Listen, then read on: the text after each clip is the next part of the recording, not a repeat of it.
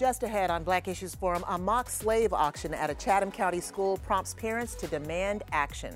Ukraine's president appeals to Congress for more assistance, and an opportunity for you to engage with us on Twitter about voter fraud suspicion surrounding former White House aide Mark Meadows. Stay with us.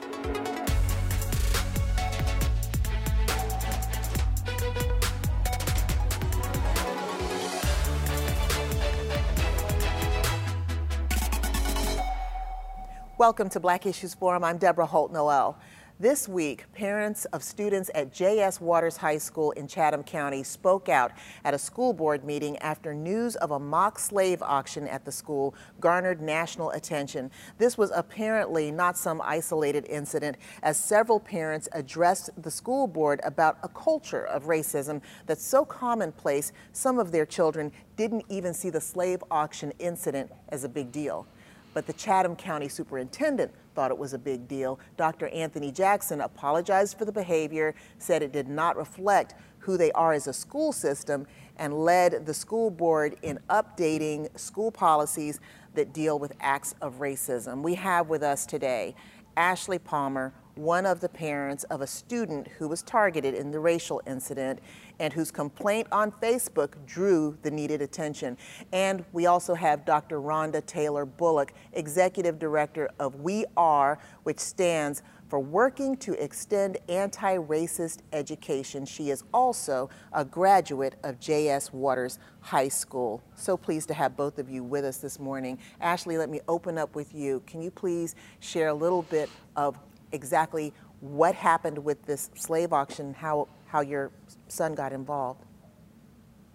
Thank you so much for having me. So on February 28th, our biracial son came home complaining that he was told that he wasn't Black enough to celebrate Black History Month. So this prompted my husband and I to kind of inquire further. And at that time, we were made aware of a video where two white students were harmonizing the N-word while two other white students looked on. At one point, one of the students looked directly into the camera, knew he was being recorded, and continued to sing. The very next day, our son came home with an incident on the baseball field where a Black student forgot to bring his hat. And another white student said to him, "Aren't your people used to being out in the hot sun?" So I guess this comment furthered the conversation where a student sold for $350, and then the same student from the video designated himself as a slave master because he, quote, knew how to handle them. We asked our son, why didn't he respond? And he said it was just easier to ignore him. Otherwise, he'd be fighting every day because this is something that's so common. Well, Ashley, I just want to say, first of all, thank you so much for your bravery in taking the steps necessary to advocate for your son. I am sorry that he went through that and that the other students have been enduring this kind of treatment. We're going to talk a little bit more, but first I want to bring you in, Dr. Taylor Bullock. You would not characterize this. Someone would say, well, this was an isolated act, an isolated incident. Why would you not characterize this as an isolated incident? Again, thank you for having me this morning as well. I'm very happy to be here. I would say that this isn't an isolated incident because this type of story has been happening historically at J.S. Waters. My first experience with racism was at 5 in kindergarten when a white classmate told me I could not come to her birthday party because her father said that Black people were not allowed in her home. And so that was years ago, but my whole family has gone through J.S. Waters, and at every generation, we are carrying stories of racialized harm. Cousins, friends who've gone through the school have very similar experiences. It does feel like it's gotten a lot worse and more overt now, but those stories are there. And Ashley, you can also attest to the fact because your daughter, you shared with me, also experienced some severe racism at the school. Yes, correct. Can you share a little bit about that? Our daughter was also an 8th grade student there. And on a daily basis, she was coming home. There were comments like white students would tell her their parents were in the KKK and would come to her house and kill her. And it was just constant, ongoing racial trauma. And when we addressed it with the principal and the superintendent, which they're different than they were before, but it was met with a cultural acceptance bulletin board. So it just was the norm. It was acceptable. Not acceptable at all. Can you share what the consequences for this most recent incident were before the media got involved, and then how things switched? So when we first brought the mock slave auction and the video to the principal, the county got involved, and the one student received a 1-day suspension for the slave auction. The video, we were told, was they were trying to determine the timeline of when it was recorded, action would be taken at that time. After posting, that was on March the 2nd. After posting on Facebook and the media getting involved, we have now been made aware that multiple people have received up to 10-day suspensions. They've been kicked off of the baseball team, as well as I think a teacher is in current having HR issues taken care of with him. Because this took place in the presence of adults at the school. Dr. Taylor Bullock, the superintendent, Dr. Anthony Jackson, to his credit, has taken action to change policies regarding punishment. We invited him to be on the program today. Haven't heard back from his office, and that invitation remains open. But let me ask you, do you think that what he has done so far is a step in the right direction, and is it enough? What Dr. Jackson has done so far is a step in the right direction. I want to say, he is new to the school district, and we're not blaming him for these incidents happening because they were not within his control, but how he responds is within his control. And what he's demonstrated so far is that he's taken these allegations seriously. He's taken the incidences seriously, and policy change is a step in the right direction. However, it's not enough. One policy, two policies, it's not going to be enough to eradicate the toxic culture that's existing among the students at the school. And so we think that that has to be followed up with additional actions such as ongoing. So this isn't a one-off kind of thing. It has to be ongoing education, ongoing anti-racism training for the educators in the building, and ongoing and starting plus ongoing anti-racism training for the children as well, because you can support them to have healthy racial identities with intentional efforts rooted in anti-racism. Well, those are fighting words. The minute you say anti-racism, there's going to be a fight at the schools by other parents who are going to say you are trying to indoctrinate these children and you're trying to push a political agenda. How do you intend to combat that? I would like to say, well, are you saying that we should be pro-racism? And I think that's something that we have to say. When did anti-racism become something negative? I thought this was something that, we would want and accept for those of us who believe in a liberatory education, for those of us who believe in the equity and the humanity and dignity of every single person. We would want to move towards an anti-racism space. And, depending on which context you're in, those are fighting words. In other contexts, people welcome that type of framework in their educational system, and they're seeing the benefits of helping children to better understand our current context, how we got here, and how we can move forward together as a community. Absolutely. And Ashley, I would say that what has happened in Chatham County with this particular incident is somewhat of a success story, because there has been some progress made in terms of getting some remedy and some punishment out there that's appropriate to what happened. What would you say are the elements that kind of came together to make this happen? Because it wasn't just you, a parent, posting something on Facebook and then walking away. More had to happen for this school board meeting to happen and for there to be additional repercussions. What are those things, would you say? So I think the biggest difference was because of our experience with our daughter and not receiving action. My husband and I decided to be organized. We decided to be a lot more calculated. And we also reached out to organizations like Dr. Bullock's We Are, Chatham Organizing for Racial Equity, the NAACP. And we, because of CORE's help, they were able to pull together a coalition where we could be strategic and put a call to action and acknowledge that it is an election year. There are 3 board members up for election. There's the county commissioners up for election. The sheriff is up for election. And so the social media presence got the community support. CORE and the organizations in our community got, the community support as far as the organizations that could help. And then also we were able to, because parents stepped up and were inboxing me with multiple accounts of situations that they had. So we had a lot of data and information to be able to kind of affect change.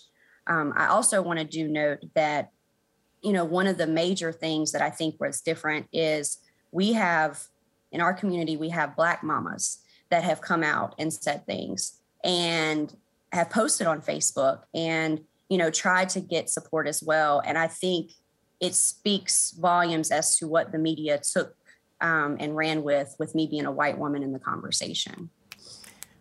Absolutely. And Dr. Taylor Bullock, I know that even as we're speaking, you are preparing for your organization's Let's Talk Racism conference this weekend. Wish we had a little bit more time to talk about it, but if you can take a moment to let folks know how they can get more information about the conference and about your group. Yes, you can visit our website, weare-nc.org. To get straight to the page that's related to the conference, you can go to letstalkracism.com. And we co-host this event with an education collaborative with North Carolina Central University School of Education. We've been working with them now for the past 6 years, Ben & Jerry's Ice Cream, and with the Dudley Flood Center. So together, we've come together to create this annual space where we talk about racism and and recognizing that racism is structural and it intersects with the educational system. And so this year, our theme is seeing critical race theory in our schools from theory to praxis. And Dr. Rhonda Taylor Bullock, wish we had a little bit more time, but thank you for being with us. And Ashley Palmer, thank you also for making the time and sharing your story and for your bravery once again, both of you. Thank you. On the national and world front, continued focus on Ukraine, and this week, Ukraine President Volodymyr Zelensky appealed to Congress in the United States directly. Using an emotional device, he infused references to great tests of freedom and democracy in U.S. history, asking that we remember Mount Rushmore, Pearl Harbor, 9/11, and the War on Terror, and he even invoked the memory of Dr. Martin Luther King. I have a dream. These words are known to each of you. Today I can say, I have a need. I need to protect our sky. I need your decision, your help, which means exactly the same you feel when you hear the words, I have a dream. The U.S. is helping. Last week, Congress passed a $13.6 billion emergency aid package. Over the weekend, the Biden administration announced another $200 million for humanitarian assistance. And following Zelensky's speech, another $800 million in security assistance. How far is America willing to go? I want to welcome this week's panel, Senator Natalie Murdock of Durham, Attorney Harold Eustache of the Forsyth County GOP, and Councilman Leonardo Williams of Durham. The speech was moving. Leonardo, let me get your reactions simply on the speech, which prompted a standing ovation. Yeah, thank you so much, Deborah, for having me this morning. You know, some folks watch history and others make it. And what we witnessed was history in the making. This is a speech that will go down as one of the moving mixture of words that got our nation awareness back to focus. Something unique happened just yesterday. While President Zelensky was giving his speech to Congress, I was standing in the halls of the Capitol, waiting to meet with my senators and Congress members. But I had to wait until he finished addressing Congress. And I was watching the speech on my phone, and it was almost spiritual, you know, to just feel the Capitol come to life, you know, listening to those words, calling on our entire nation, you know, and having us to refocus on the purpose of fighting for democracy. Yeah, I can only imagine what it must have felt like. Harold, what were your thoughts on the speech and how far you believe this impressed the Biden administration to make additional aid available and where they are right now. I also thought the speech was extremely moving. It was a great speech. I think it rallied our country, who's already behind Ukraine, I think. And so it moved us, it moved Congress. Looks like they acted. You know, we're spending a lot of money and sending a lot of money to Ukraine. I do think that, you know, the duty and responsibility of our Congress members is to the American people. And as long as it's in our interest to do that, I think it's okay to do that and support Ukraine. Of course we do. But, you know, it seems like we're getting closer to this line of potentially pushing for a direct conflict. And I think, you know, the Biden administration's in a tough spot because people keep saying, you got to do more, you got to do more.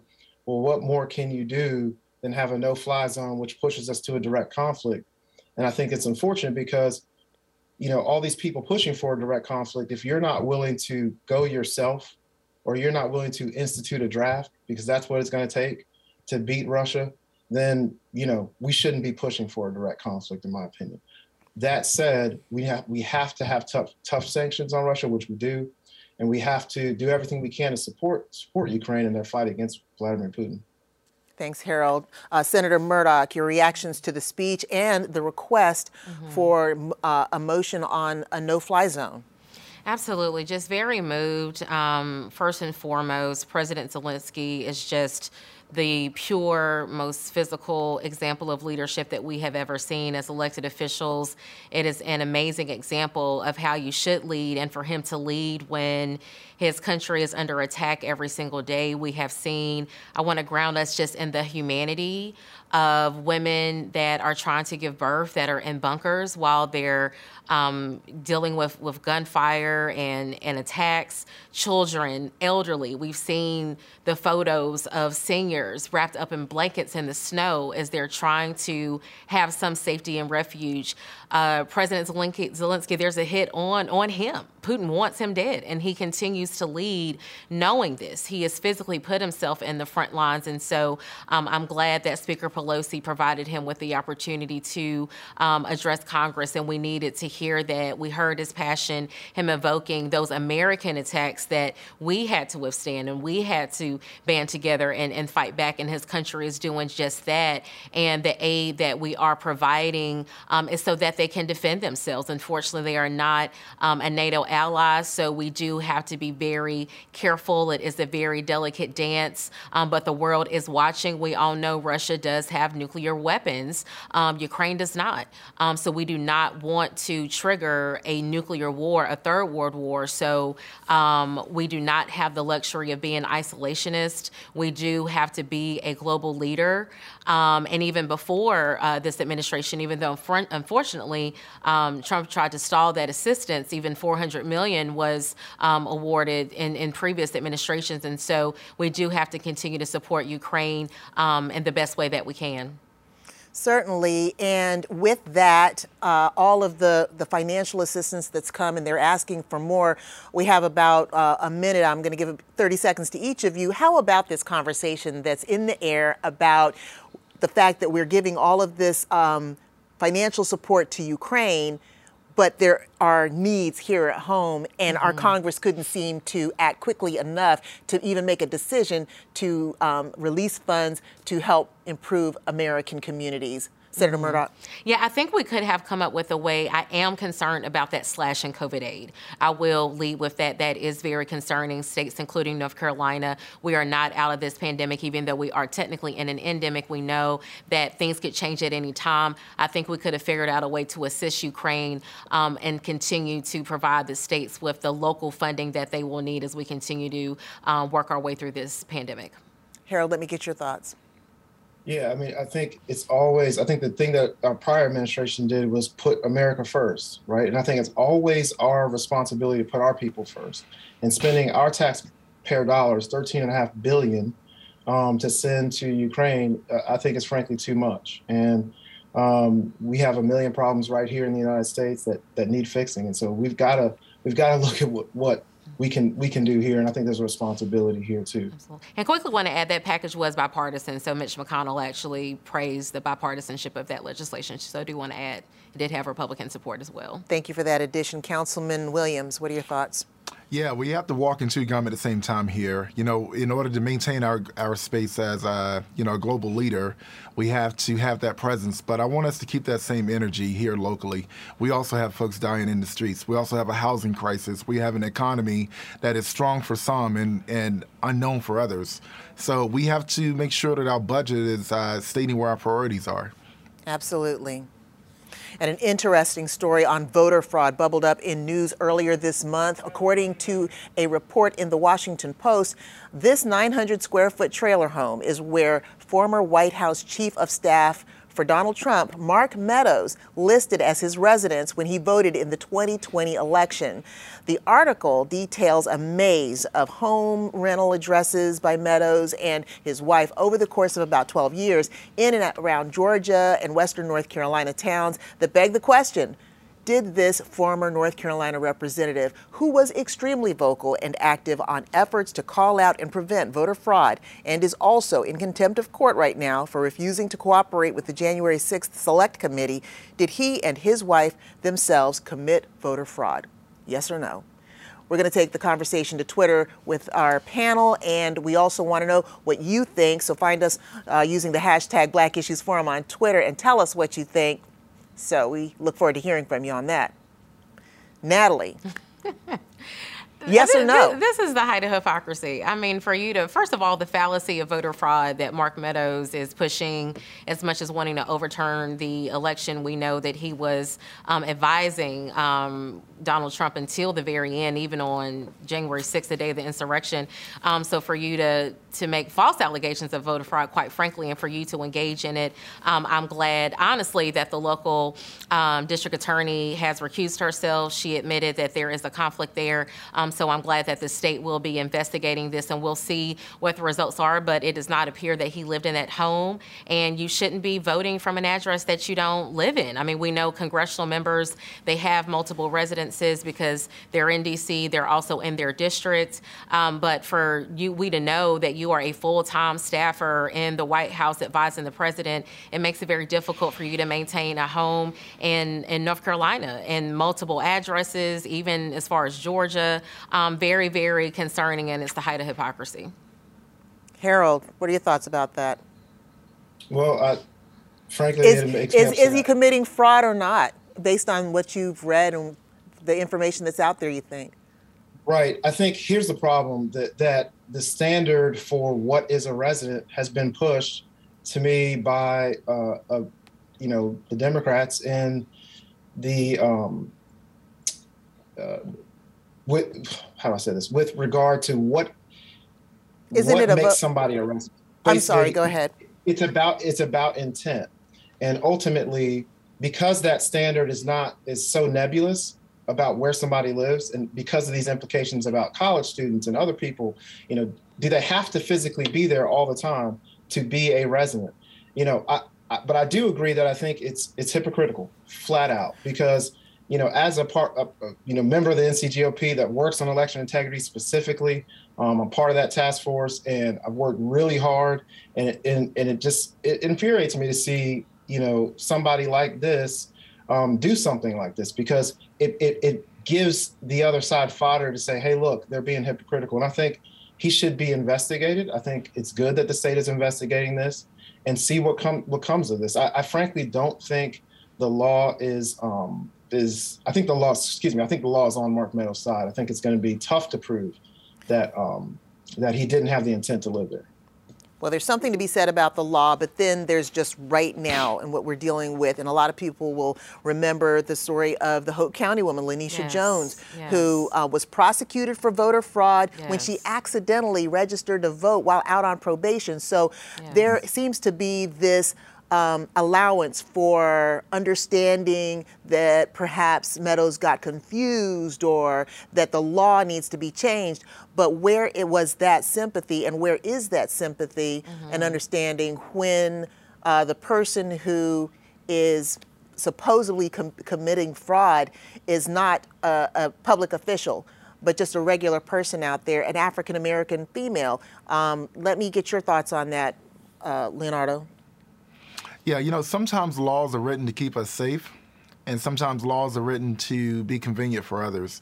And it does bother me when it becomes complicated to address this situation for Mark Meadows, but for Lanisha, it was very cut and dry, and that was clearly a mistake.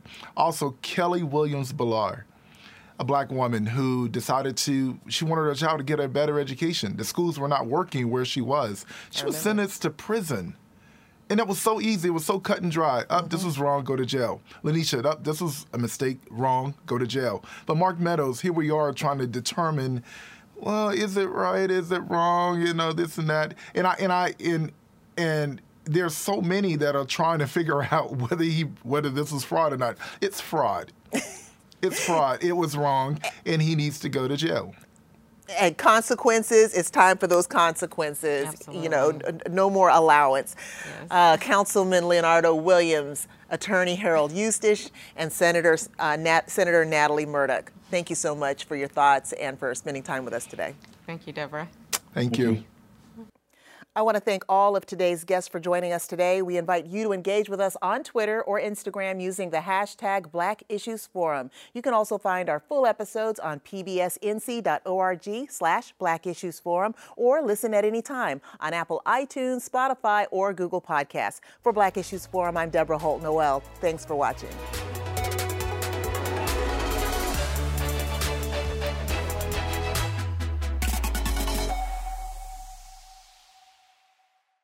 Quality public television is made possible through the financial contributions of viewers like you, who invite you to join them in supporting PBS NC.